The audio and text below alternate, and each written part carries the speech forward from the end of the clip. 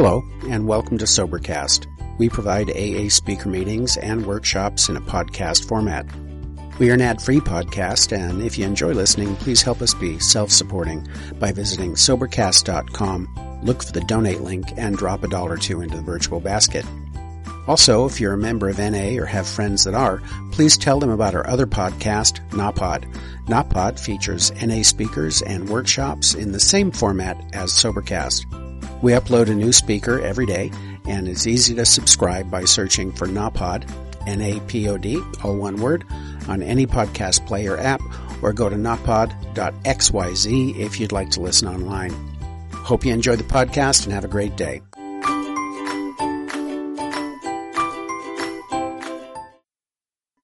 Hi, I'm Debbie. I'm an alcoholic. Hi, Debbie. And I want to thank the group for having me tonight.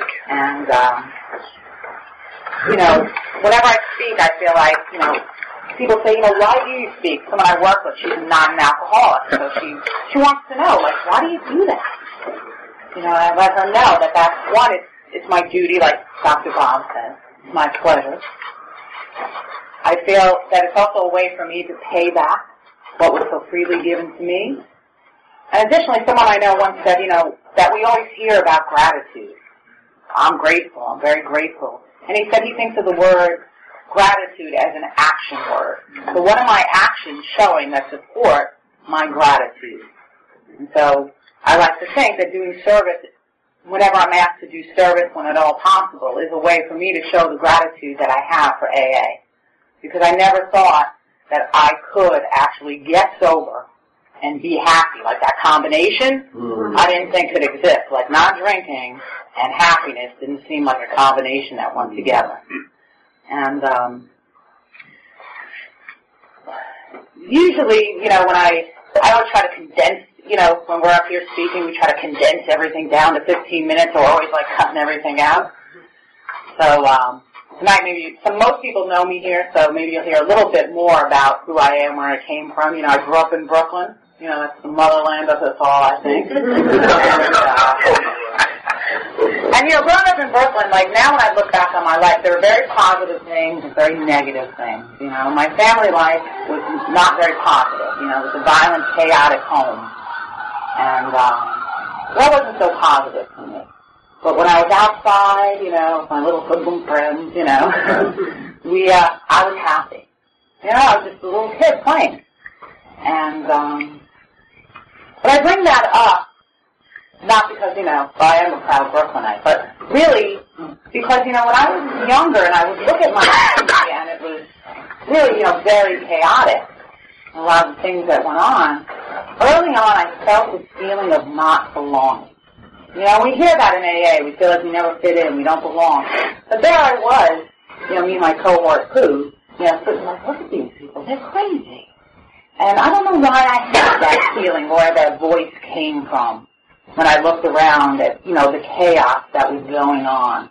I guess maybe when I was, I'd be at other people's houses and I saw, oh, these people don't act like this. They seem very nice to each other. I want to be here, And so that feeling would, dominate my life. Now that feeling isn't the reason why I'm an alcoholic. But that is one of the feelings that was predominant throughout and made alcohol, that effect, so appealing to me. Because you'll hear about that a little later on. So, like I said, growing up there were a lot of positive things, and eventually my parents would divorce, and we'd move out here to Long Island. Now, I thought Long Island must have been created on the 7th level of Dante's Inferno. I was shell-shocked. You people didn't know what a stoop was? I was hanging out on them? I was like, what do you people do? I didn't know what to do. And it was very, even though it's not that far away, but culturally it was very different from where I grew up. Where I grew up, what was important is, that was a big tomboy, so it's like, you get on, climb that tree, get on the roof, hit that person with their palm down, that was important stuff. Here it was what you wore, where you were going, who you hang out with, you had to get driven everywhere. I was like, what? where's the subway? You know, I was like confused. So once again, that feeling of not belonging, you know. And I still didn't really feel like even though my mom divorced, my biological father, who's Oceanside, he did marry the man who I was raised me with, that he was an alcoholic. And he was acting that alcoholic life. Like, you know, I always dreamed of a day when in my home all my dining room chairs would match. You know? Our family liked to break things, you know, so dining room chairs, they're always mismatched, but it wasn't necessarily like a design theme, you know, that we have. So I figured that's when I would arrive, like when my dining room chairs would match, I'd be there. And so here I was in Long Island with that same feeling again. And I had said, you know, I never wanted to be like them, you know, because to me, I was like, I was never going to drink. I was never going to smoke cigarettes. I was just not going to be like this. And then one day, yeah, I had been hanging out with some people who were older than me, and I thought they were very cool. And basically, they seemed to drink a lot. So one day, I drank a lot. And that was like, I feel like when I say, like, my first drink, like, the light should be dim, some, like, you know, some soft music should come on. Yeah, it was like falling in love. It was the most magical moment for me. Because suddenly, everything I felt, not belonging, self-conscious, feeling, all these feelings that maybe a normal teenager probably feels anyway, was gone. I felt great. So I got sick today, but I felt great. I was like, oh my God, now I know why these people are drinking all the time. And now I didn't know that very first time that I drank alcoholically, and I wouldn't know what being an alcoholic was for a very long time.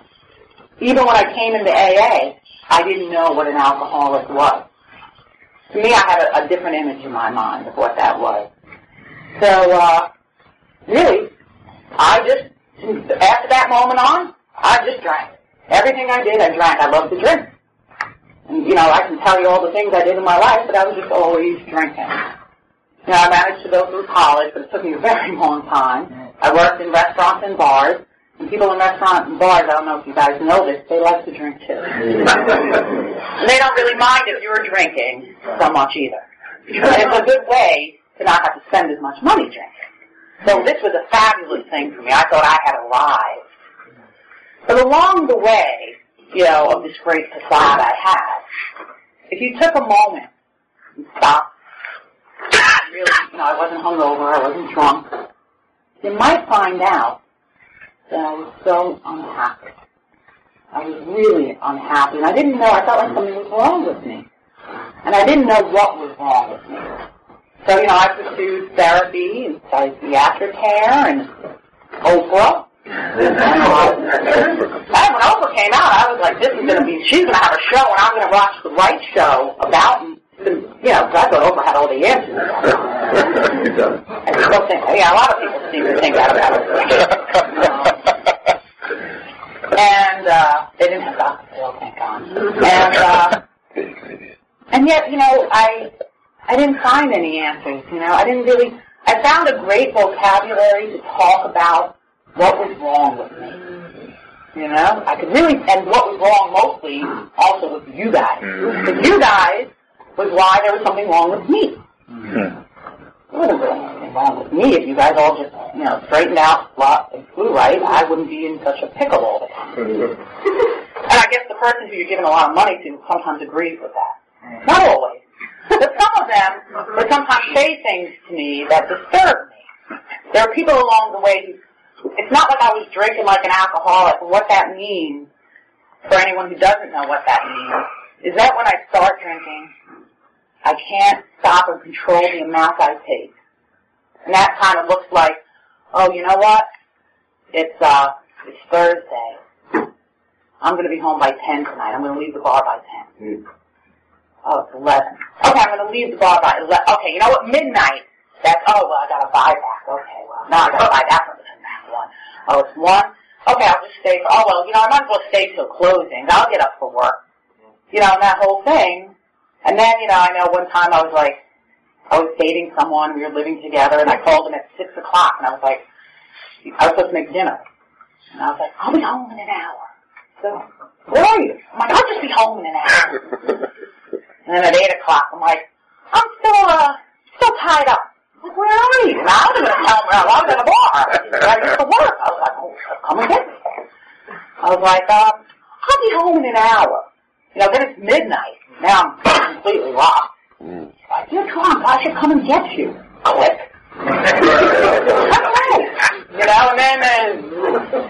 And then I called one more time at like 2 o'clock, and he was mad at me. I was like, I don't know who this guy thinks he is. He's mad at what, and then you talk to everyone at the bar, and you complain about how horrible this guy, they're supporting you. Like, I can't believe that. I was like, me neither.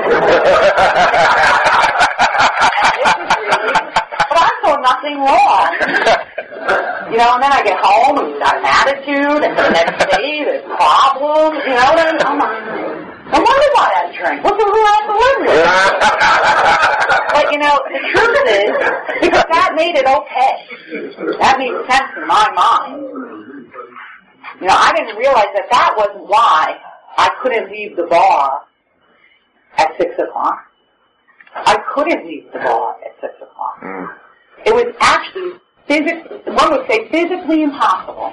Because my body is different from a non-alcoholic, and I didn't know that. I didn't know that my liver and my pancreas process alcohol differently than a non-alcoholic. In our big book, they talk about that allergy that someone, Dr. Silver, he had this theory way back when. Well, now they've proven that our liver and pancreas are actually different. We don't process the chemical in alcohol the same way, and because that chemical builds up in our system, it creates a craving for more. And I don't like to say it because I always mispronounce it, so I just skip saying the chemical. And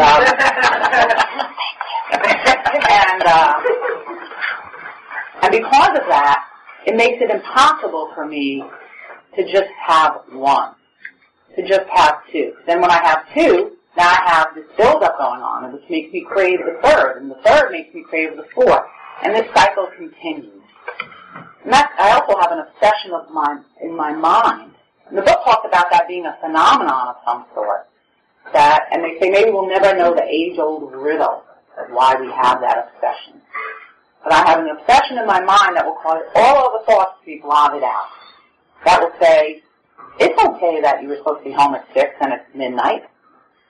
That is perfectly fine. And that I walk into that bar, though it's never happened before, and I say, I'm only going to have one or two. Mm-hmm. And I honestly believe it, which I'm sure you all can identify with. And so, like I said, there are people along the way, when I would sit in therapist's office and they would tell me, I think you're an alcoholic. And I would tell them, I'm like, you probably think everyone's an alcoholic. And they're like, no, sorry, we think you're an alcoholic. And I was like, oh, Father. I thought they were like, what did they know? They read a lot of wordy books and whatever. I was like, I have emotional problems. Let's talk about that and leave my alcohol. Hello. The one therapist had me do a little experiment, which I remember, and I probably was like 22. She said, tonight, she never told me not to drink, which was probably wise, because why would you tell me? She knows it's impossible for me not to. So I want you to go tonight when you go to the bar. I'm not going to tell you not to drink. But I want you to just, for the first 5 minutes, not order a drink. For 5 minutes. Can you do that? Yeah, I can do that. It's ridiculous. I remember I was at the inn in Long Beach. And all my friends were already out. So they, I always had to catch up. But I always caught up a little too much, And so I walk in, and let me tell you, I don't think I made it to 5 minutes. It was like, the clock was like, ding, ding, in the second hand. Ticking so loud. I thought maybe like 3 minutes. I just stood there like, what the hell am I supposed to do? Like, I don't know what to do. I didn't know what to do with myself. I was like, people were like, hi. I'm like, yeah, hi. What's up? I'm like, I just got off of work. Like, I didn't know. And then, like, as soon as, like, you know, I didn't actually look at my watch. It felt like 5 minutes. It could have been 2, I don't know. I was at that bar so quick. I'm like, I didn't even fear the shot. So when I saw her next, she's like, did you do that? She said, well, yes, I did. She said, and what was that experience like? I said, it was horrible. She said, why? I said, because I was bored. I didn't know what to do with myself. She said to me, Deb, you know what happens when I go somewhere and I'm bored? I said, well, no. She goes, I leave. She's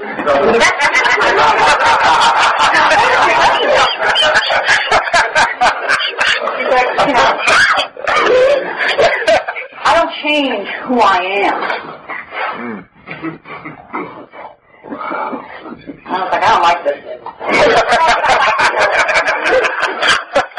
She also told me one time, you know, it wouldn't make any sense to me. Like, I heard her, but I didn't hear her, you know what I mean? So, like, it's probably, like, you know, over 10 years before that woman made any sense to me. She said, if you went out for a nice dinner, you spend a lot of money. She said, you know, and then you get home and your head doesn't feel so good, and your stomach doesn't feel so good, and you're in bed, and you can't get comfortable, and you throw up, and it's an awful experience. So you might think, what? You've got food poisoning, right? Possibly. She's like, you might actually go to the hospital. You've got food poisoning. That's what you do. I said, yeah. So would you go back to that restaurant? No, I got food poisoning. She's like, but you do that every night when you go to the bar. So that, you know, that wasn't a good therapy day. You know, so it's not like people didn't propose this, but it couldn't penetrate me. You know, because alcohol was the one thing I could tell you I could depend on and that I loved. Because you could all be my best friends, and you could walk away. As long as I had my alcohol, I'd be fine. See you later.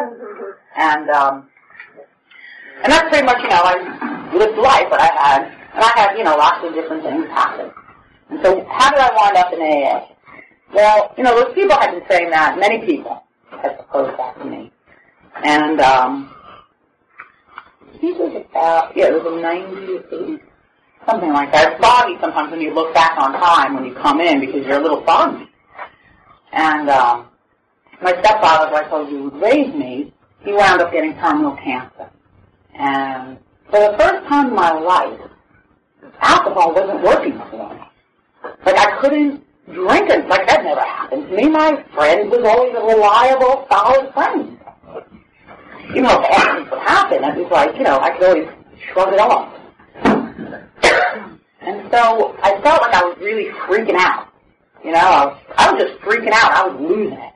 I don't remember ever being that angry in my life. I used to work in Hempstead down on Fulton Street, which sometimes some people might think is not the best area all the time. And I remember, especially at night, there used to be people, you know, who were seedy, hanging out in the parking lot, laying in the parking lot. Not seriously, they used to lay in the parking lot. They had a watch where you pulled into a spot. It's real. So I was so mad. I would look at people like I wanted someone to startle. Because I was so angry. I was filled with rage. So I just wanted an excuse to freak out on somebody. And nobody would start with me. I'm like, oh, God, only me. You know, we had parole right downstairs. I'm like, nobody?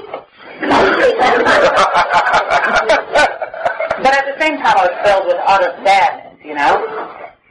And so I said, you know what, let me go see what this AA was about. And I came in, and like I said, I didn't know what an alcoholic was. I definitely did not think I was an alcoholic. I was just coming in to put this to bed finally. Because I still felt like, you know, there was something definitely wrong with me. You know, I still didn't know what that thing was, but definitely there was something wrong with me. And I met some very pleasant people. You guys were having a pleasant life. And I thought, I didn't know if I believed you guys were all not drinking. You know, I was a little suspect of that. Maybe you guys weren't all getting drunk.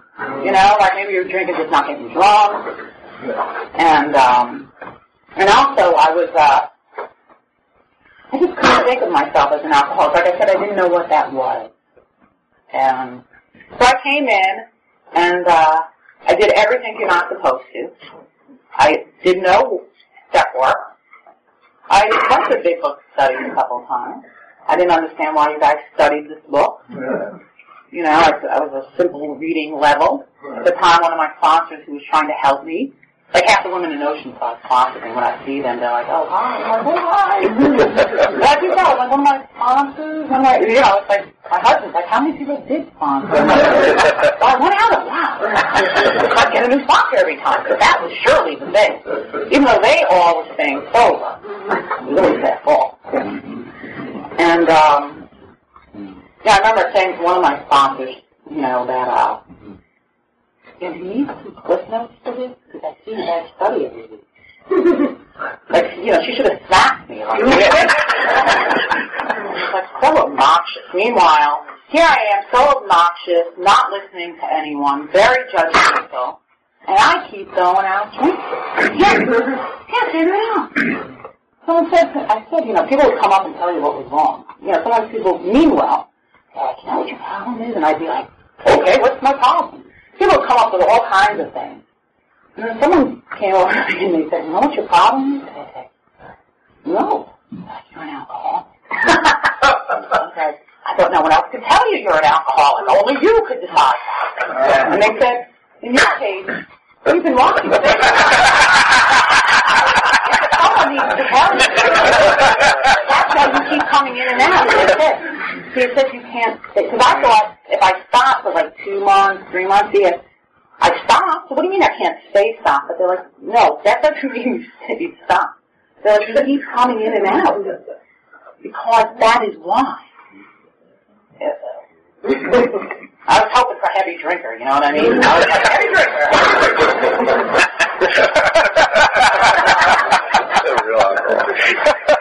Another person told me who I remember outside the big book study, I was out back at St. Anthony's.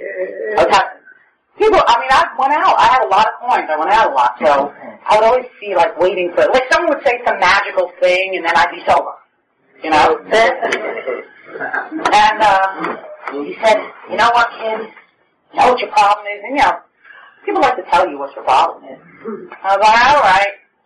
He's like, you have no idea how sick you are. Wow. I was like, what do you mean? He's like, you have no idea how sick you are. You have step 1 problem. I was like, well, what do I do? He's like, I can't help you with that. He's like, you have to find that truth yourself. I was like, oh, I cleaned it up a little. And, how is that? Very, you know, it's not going to help me. But I didn't understand. You know, but that was actually, those 2 people were the ones who said the most truth. And it would take me a long time to realize what that was. And then for me, and I had like everyone else, I came in with a million things, you know, and a million, I was very defiant. I didn't want to listen to people. I had an answer for everything, even though it was usually the wrong answer, but I thought it was right. And I had a God problem. I didn't think there was a God. So I thought, now I'm really up the creek, you know? And I really didn't understand what you people, you know, it was nice that it made you guys feel better. That's nice, I'm glad for you. But I live in reality.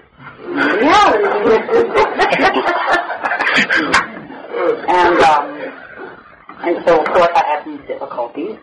You know, my struggle is mostly, in my history, has been 1, 2, and 3.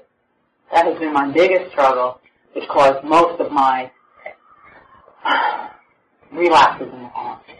And then one night I met this woman at Keep It Simple in Oceanside. And usually I keep it simple. I like that meeting because it was a very social meeting for me. You know, because I did all, you know, I told you I did all the things you shouldn't do. Like, I like to sit in the back with all the other people who were just as sober as me. And, you know, jump around and talk when the speaker's speaking and talk about everybody else, go out a million times and smoke, you know, everybody saving everybody else, no one's staying sober. So I loved that meeting. It was nice.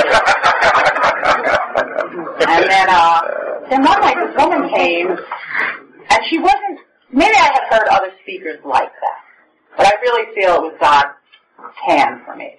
I feel like I had the Holy Trinity of sponsorship. And this woman, for whatever reason, she spoke to me and I was able to hear her. And someone finally gave me the words because I didn't know how to explain what it was. So she was so in love with her higher power, with her God. I was like blown away. She wasn't like preachy or anything, and she was cool. I would have wanted to drink with her. You know, she was very pretty. She was tattooed. She was a very cool girl. And she was so in love with this God of hers. And she also had a similar background to me. She wasn't drinking. And she wasn't miserable about not drinking. I actually believed her, and someone said to me, her conviction convinced you. Oh, okay, finally, I didn't have words. And so I wanted to find out, because I never really saw when people said, find someone who has what you want. And I guess up until that time, maybe I just never saw it. But I wanted what that woman had, because my father was still dying. He was very sick. And her brother had just passed away from this disease. And I remember her speaking. She was out jogging that morning. And she said she never felt closer to her brother and her God than that morning. She could feel them with her. I was having the complete opposite experience. Like, how could that be? And that sounded like something I'd want to know about. I wanted to know, how could that be? So I stalked her, and she became my sponsor. And she really helped me to find a power by which I could live, which I thought was impossible. Because her love for her God, was so compelling that despite her faith or anything else, she just wanted me to find that. To this day, I'm so grateful to her because, how do you say thank you for finding this gift? For the rest of my life, I'll be able to have my friend, which I think of as my God. Because this woman stood up in a meeting and shared her experience, strength, and hope. And she said, people don't want to hear about God? You better get out now. Oh, yeah, she... Oh, yeah, you don't like that, you better go. And she really just... I don't know, to this day, I always said, if you ever wind up on CNN or anything, serial killer, I'm behind you. Nothing you could do, you know what I mean? So, my husband's like, you really want that girl. And I'd love to say at that moment on, I stayed sober. But I didn't. Because you need more than that. See, I still couldn't follow anyone's direction. I still didn't think I needed to listen to anybody. And so after I drank again, and I thought I had the greatest sponsor in the world, and now I had drank, so now it couldn't have been my sponsor's fault. Because up until that time, it was always my sponsor's fault, And sometimes you can find people who will find that information and agree with you, and which is dangerous. So I went to her sponsor. Little did I know, if I thought she was tough, oh boy. And this person really taught me the program of Alcoholics Anonymous. That there is a program of Alcoholics Anonymous, and I do not get to choose how the program works. This is how the program works. If I want to be part of the program, this is how it works. And this is what I will do. I did not have a sponsor who said, well, I suggest that you do this. My sponsor did not say that to me. My sponsor said, this is what you're going to do. My sponsor said that he guaranteed I can get sober, but the catch was that I had to actually follow what he said. That was the catch. And I was like, does he guarantee it? He's like, yeah, but you got to actually follow my direction. And I needed a lot of direction. I know some people feel that, well, sponsor just takes you through steps and that's it. But I was lost in AA. I was miserable drinking in AA. My life was completely unmanageable. I needed a manager to help me get my life together. And I don't mean balance my checkbook. I mean it's a good idea to get up on time for work. It's a good idea to go to work. That if you're supposed to be at a meeting at 7, you don't walk in at 7:10. I remember, I don't know if this person, he's here tonight, I don't know if he remembers the one time I came in a meeting late, and he was chairing the meeting. So he never told me to not come. He said, you show up at a normal time. He never discussed it. So I came in late, and he was there, and he's like, oh, look who's arrived! Now everybody stop! Let's sit down. I'm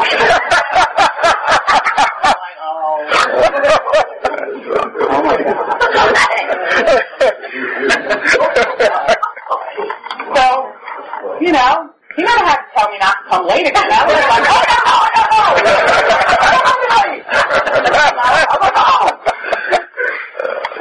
no. There was no discussion about me showing that night that I showed up late. It was very clear.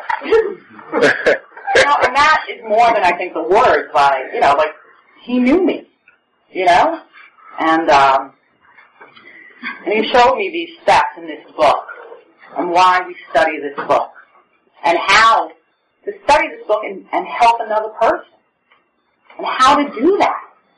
And what an amazing thing. Every day of my life I still use what that person taught, just like my first sponsor number 2, who was my Holy Trinity, right? You got to stay with that.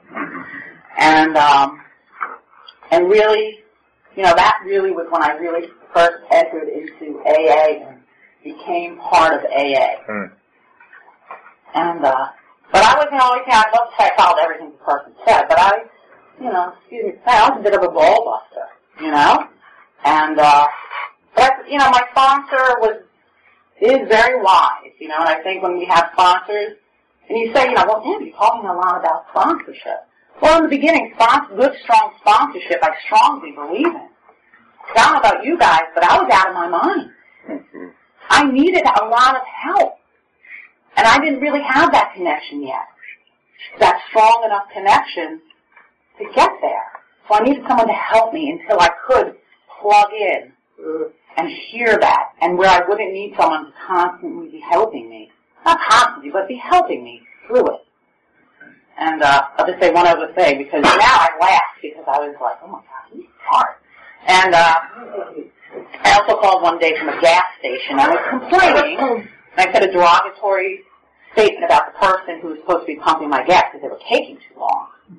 He was like, excuse me? Like, with what I had said. And he's like, well, why aren't you pumping your own gas? I said, well, why should I when he's doing it? He's like, I thought you were complaining about money. I said, only if the expense. He's like, really? He's like, I think from now on you'll be pumping your own gas. I was like, now remember, you've been helping me read this book and learn about it. I said, well, it doesn't say that is He's like, no, it does not, but I am telling you. And whenever I started getting a little, rowdy or whatever, he'd be like, we can go back to how it was before, Dale. Like, he was willing to be like, okay, take care. Who needs who? I was like, oh my God. And then I proceeded to call as many people as I could to tell them this atrocity that had happened. Now, some people agree with me. But some people are like, They just said, like I was like, And, I always feel, my God has a very good sense of humor. And for the next few months, everywhere I went, it was full service. I had to drive around to find self-service. And then I'd be it'd be raining, it would be cold, and I'd be thinking of it. I can't believe it. What's the point? What's the point? Who cares? I'll give him the 50 cents. I had no idea, why I was told to pump my own gas. But I was okay. If this is going to help, I'll pump my own gas. Later on, I asked, what was that all about? Pumping up the gas? He said, I wanted to see if you were just going to follow some direction then, because if you weren't willing to follow that simple direction, you weren't going to be able to follow through with the rest of the directions that I was going to give you, and this program needs you to do. Wile E. Coyote why? I was bamboozled. Well, eventually I got to not pump my own gas, but these days I do pump my own gas. But, I needed that kind of, I got taken out of those meetings, where we, BMW meetings, right, you guys? Moan and whine. I was like, these are the meetings. I was told where I was going. Some people are like, oh, choose a home group you can go. This is where you're going. You're going to be in a solution-based meetings. These are where you're to go. So you can be around the solution. Because you've been very sick. You don't need to be around all that sickness. So I was like, well, my friend. You want to save your life? And so your time's after. And it was hard, you know what I mean? Because I felt like, now I'm not part of it anymore. But I started learning, like I go, my home group is in Valley Stream and all of that, and they have a big book study on Monday. When I started going there were some people there, I'm like, how do they know all this stuff? Really, I'd wait to hear, like there's a friend of mine, Herb, would sit on the steps, and I didn't know. When you first hear this stuff, it's pretty amazing. I'm going to talk tonight. Because I was always interested in what he had to say, because I had never heard it. And so I was excited about it. And some of these promises, by going through these steps, started to happen in my life. Then, as the book warned, I feel like everything in this book is true. And the rest went on my law. See, I was doing so well. Did you guys know I was doing well? I actually did a big book study with my father. Look at me. And I didn't realize, like, that was going on. I had fallen asleep, as some would say. And I started acting out in different ways, not telling anyone. My dog knew, he wasn't saying anything. And so then I was becoming sicker and sicker. But keeping the front going on in AA. I'm great AA. But I'm getting sicker and sicker. And then one day, suddenly, oh my God, how did that happen? Shocked and stunned. People were shocked and stunned because I am a great actress. Really, we're just liars. One of my other sponsors would say to me, she's like, Deb, you're going to lie someday. I want you to know it's okay. I'm like, she's like, you'll find that insulting. But she's like, no, it's okay, because we're liars. That's who we are. Want me to lie to her? And so then I felt that was probably, for me, a bottom I didn't know. Because, you see, every time I went out, I would just come back. I didn't really lose, losing stuff out here never meant much to me. When I talk about my home, and when we grew up in Brooklyn, my biological father was, he was in a different type of regular business. He was a drug dealer. Apparently he was quite successful because we lived a nice life.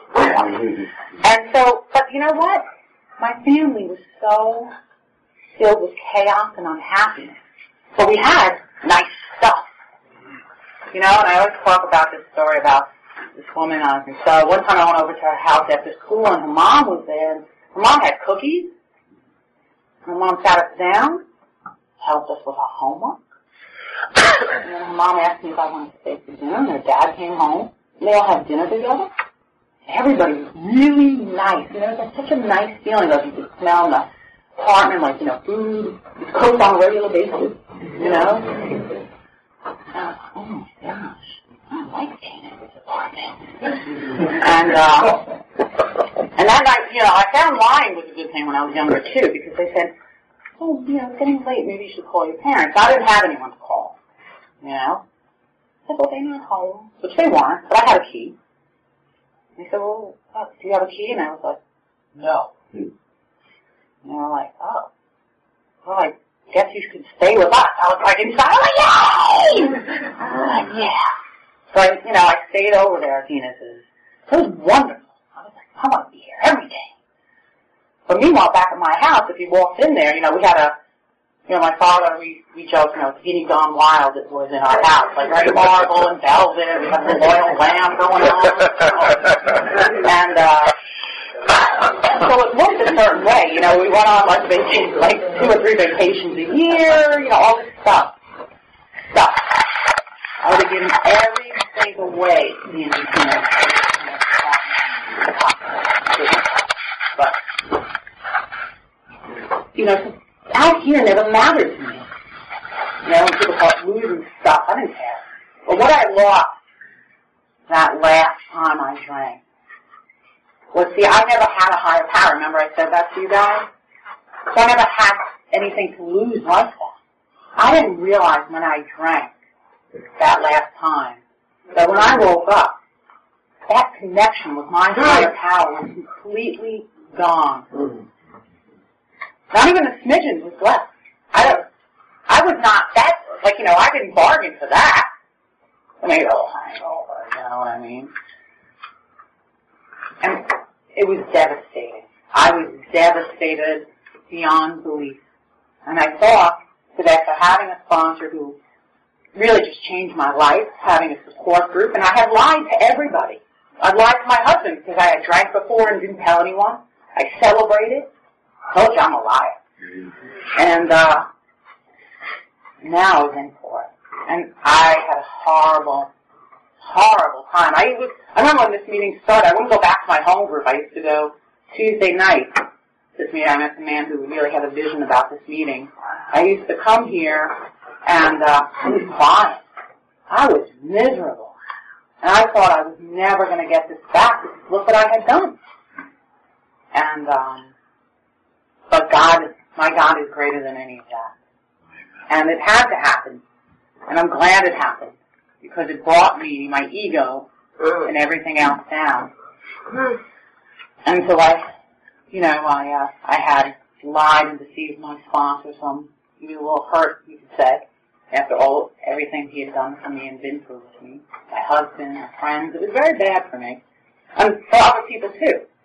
And so, when I finally, this last time, which I pray to God will be my last time by the grace of God, because I believe that's what it is, I had a different experience. And and today it's really not, for me, if I know what, for me, I don't know, I can't always remember what page things are. My higher power is not this big book.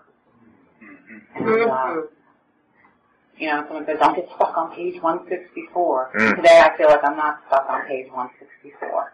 I realize there's so much more. And I realize that everything in my life really is based on my spiritual connection. Everything in my life. And I didn't get that before. No idea. And going through these steps and really having a spiritual experience through these steps. Where before I think I had an experience, I'm not really sure. It's hard to say. But I definitely had an experience. I didn't drink for a while. And for me, also step 3 for me, a very difficult thing for me was, I didn't understand. My father said to me, how do you turn your will and your life over to God? When I was working with her. He said, what do you mean? She said, I want you to tell me, how do you do it? I said, what do you mean, how do I do it? She was like, physically tell me. I was like, I pray. So I want you to reread this step. When she said it says, to the care of your God. That God is going to take care of you. That you're willing to surrender. And let God take care of you from now on then. That from now on you don't have to run the show. You don't have to worry about all those things. And it came back to, what my sponsor who helped me find that house power said to me. She said, she had me read Don't Worry in the Bible, this whole section. And it came back to me the concept of what Don't Worry was about. I don't have to freak out all the time anymore. I have something to rely on. Just like I relied on alcohol, I was relying on the wrong thing the whole entire time.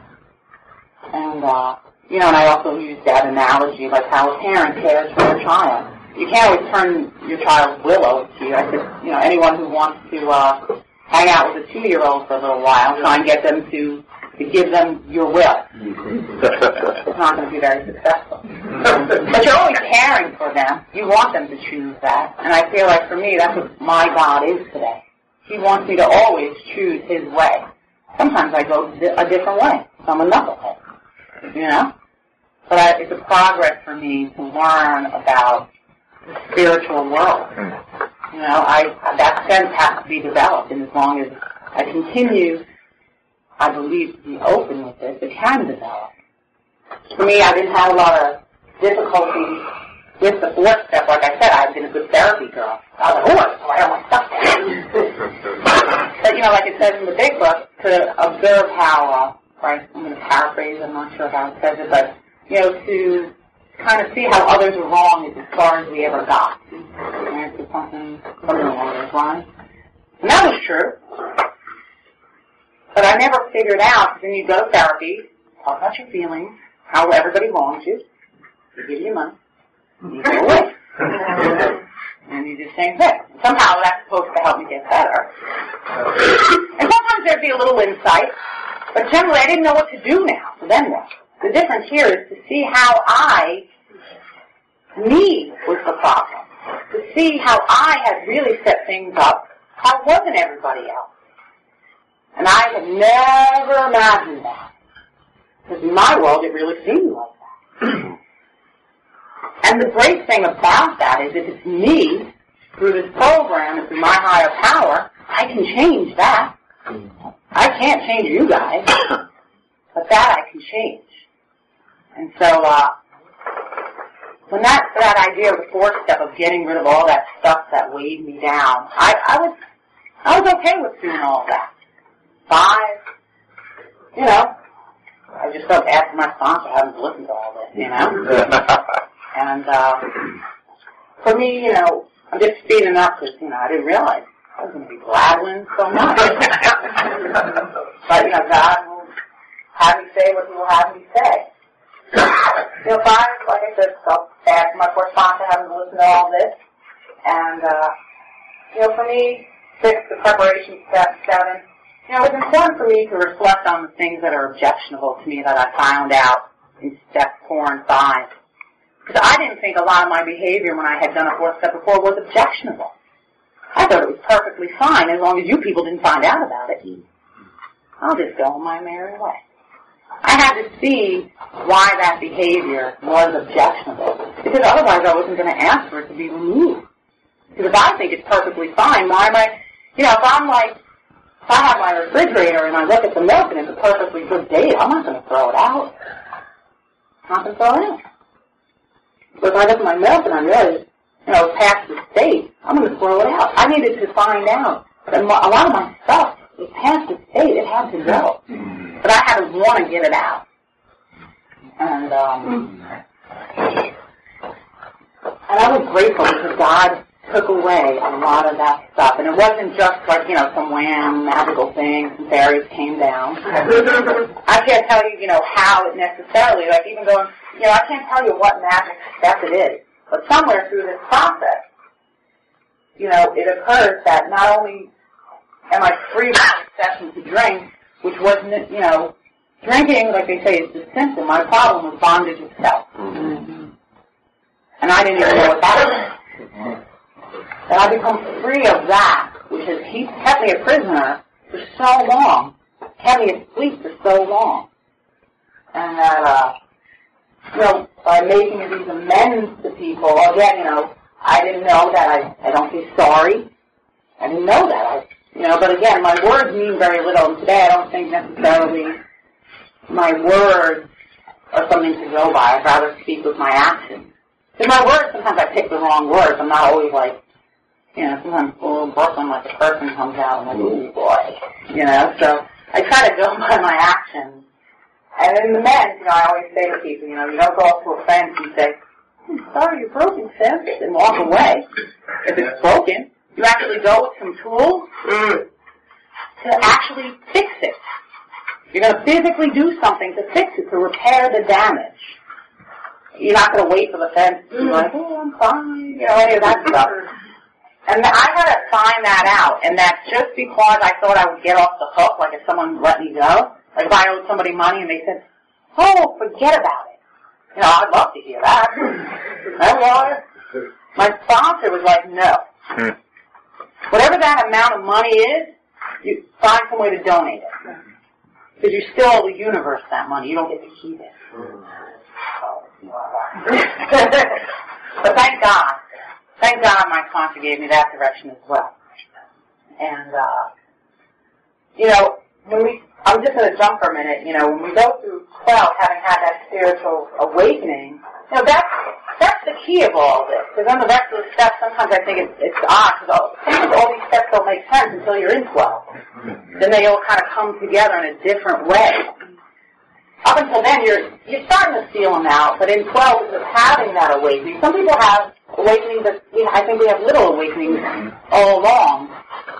And the steps look different as you go through them. And for me, the result of this is carrying this message to other alcoholics who practice these principles in all of our affairs is, to me, the most important step for me today, because that's the only thing I know that I sometimes can do.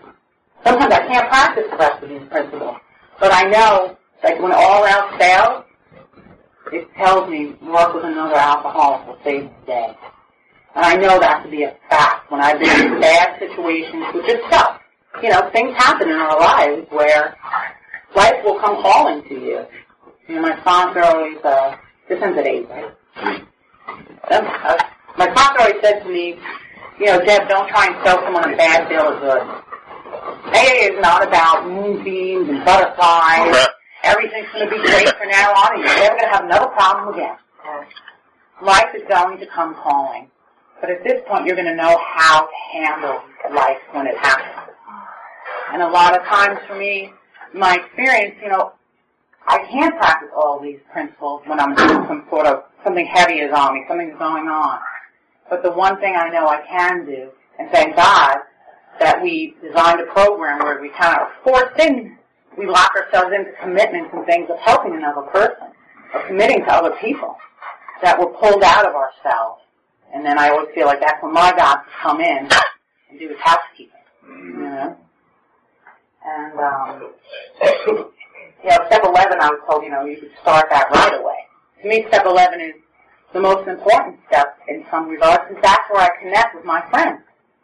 Yeah, I like when people call my friend. I feel like God is, for me, my God doesn't have to look. That's my favorite thing about AA, by the way. That my God does not have to be like anybody else's God. It's exclusive. It could be exclusive to me. It might look like your God, but it's the God that I think Emmett Fox talks about, that secret place inside of you. And I know that place. And today, which is a miracle, is I know, which I didn't know before, that there is a God. I used to argue with people. I joke around, I actually had a fight with a priest one day who tried to bless me, I was violently anti-religious, like they say, and then, and today I can say, with all my heart, that my God is the most important thing to me, and my God loves me, and I have a God. And I believe that is why I'm here today. And that feeling that I talked about of not belonging, I honestly believe that it's not that I didn't belong, or even that people say they belong here in AA, they feel like they belong. I think it's because we belong because we connect to that greatest spirit in the universe. And then we're able to connect with each other in a deeper way. So we can feel a sense of belonging whenever we're with our fellow man. Because now I don't feel, I'm not like consumed with self and being uncomfortable with self and self. So, I don't feel that same feeling of not belonging. I feel a sense of belonging to all of mankind. We all are one and the same. And which is a real miracle for me.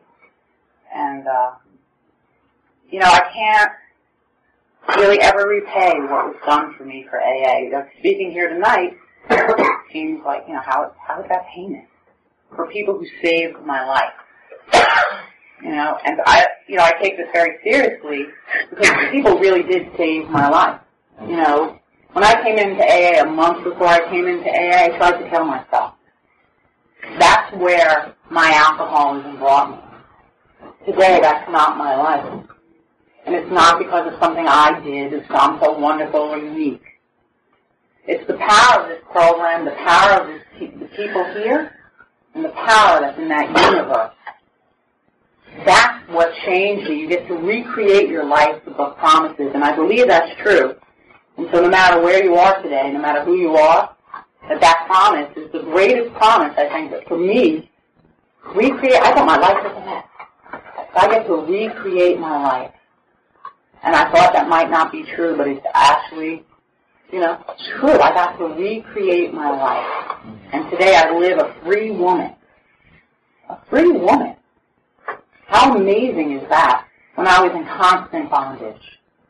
So I want to thank you guys for having me.